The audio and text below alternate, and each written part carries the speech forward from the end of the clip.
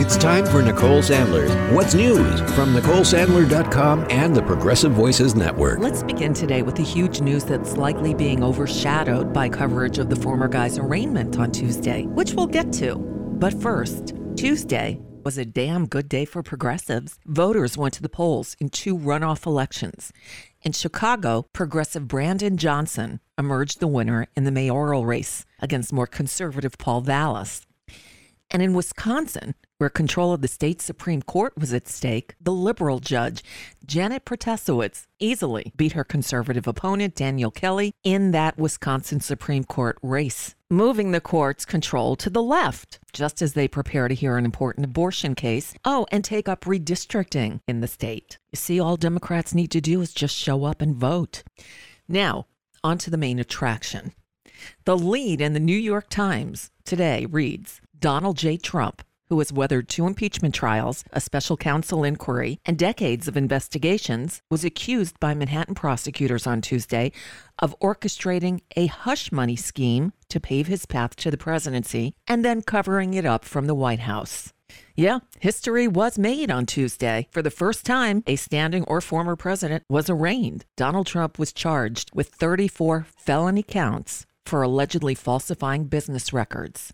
Now, the case is largely connected to that 2016 hush money payment to former porn star Stormy Daniels, though 2 other deals were also invoked. The one involving Karen McDougal. Do you remember her, the former Playboy model who was paid $150,000 to keep quiet about an alleged long-term affair?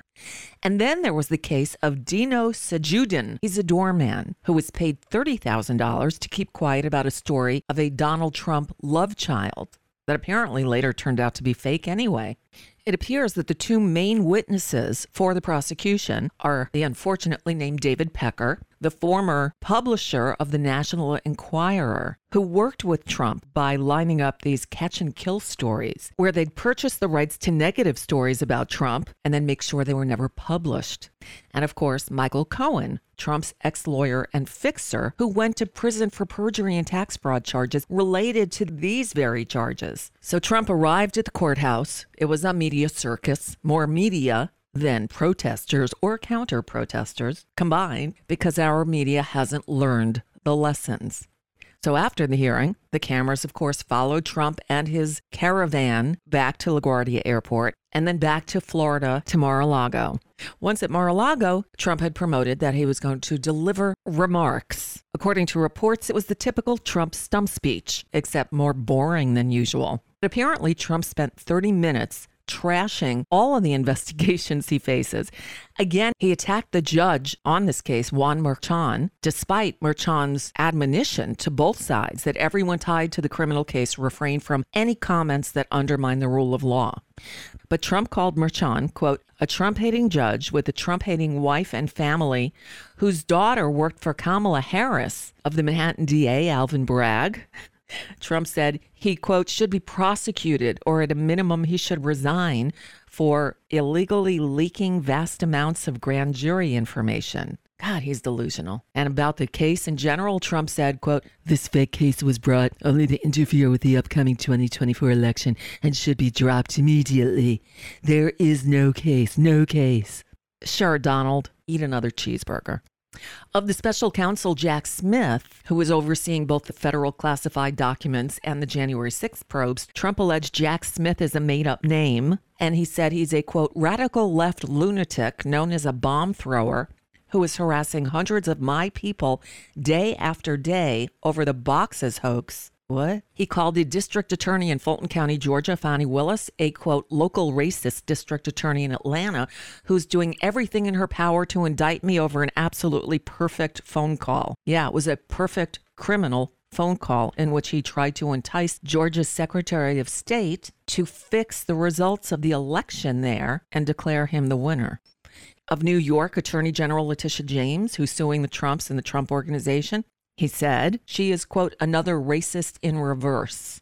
Wow. And so it went. Most of the news channels that even bothered to cover it cut away. So what happens next? Well, Trump is free. The judge set the next hearing in this case for December 4th. Though, in the wake of the comments Trump made about the judge, his family, his daughter specifically. Perhaps they'll call them back into court and institute that gag order. Or not. I guess we'll wait and find out.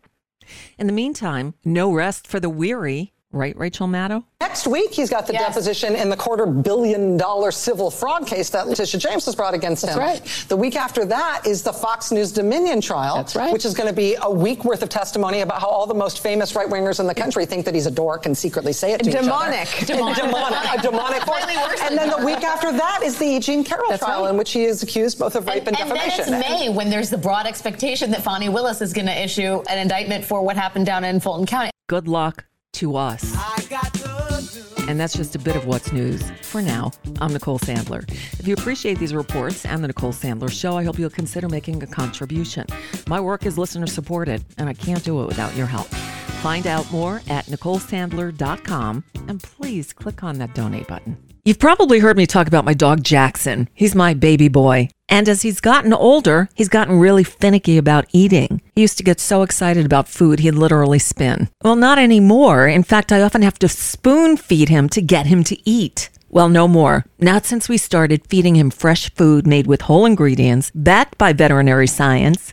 It's Nom Nom. Now, I actually tried making food for him myself. I'd cook up big batches of chicken or beef with vegetables and rice or potatoes, but without knowing what I was doing, he wasn't getting the vitamins and minerals he needed, and certainly not in the correct balance. That's all changed now with Nom Nom. Go to trynom.com, trynom.com/sentbynicole. They'll ask you some questions about your pup and tailor a specific amount of individually packaged Nom Nom meals and send them to you. By using my special URL, trynom.com/sentbynicole, you'll get 50% off of your first order, plus free shipping, and it's a great way to help support this show too. Again, that's trynom.com/sentbynicole. Plus, Nom Nom comes with a money-back guarantee. If your dog's tail isn't wagging within 30 days, Nom Nom will refund your first order. No fillers, no nonsense, just Nom Nom.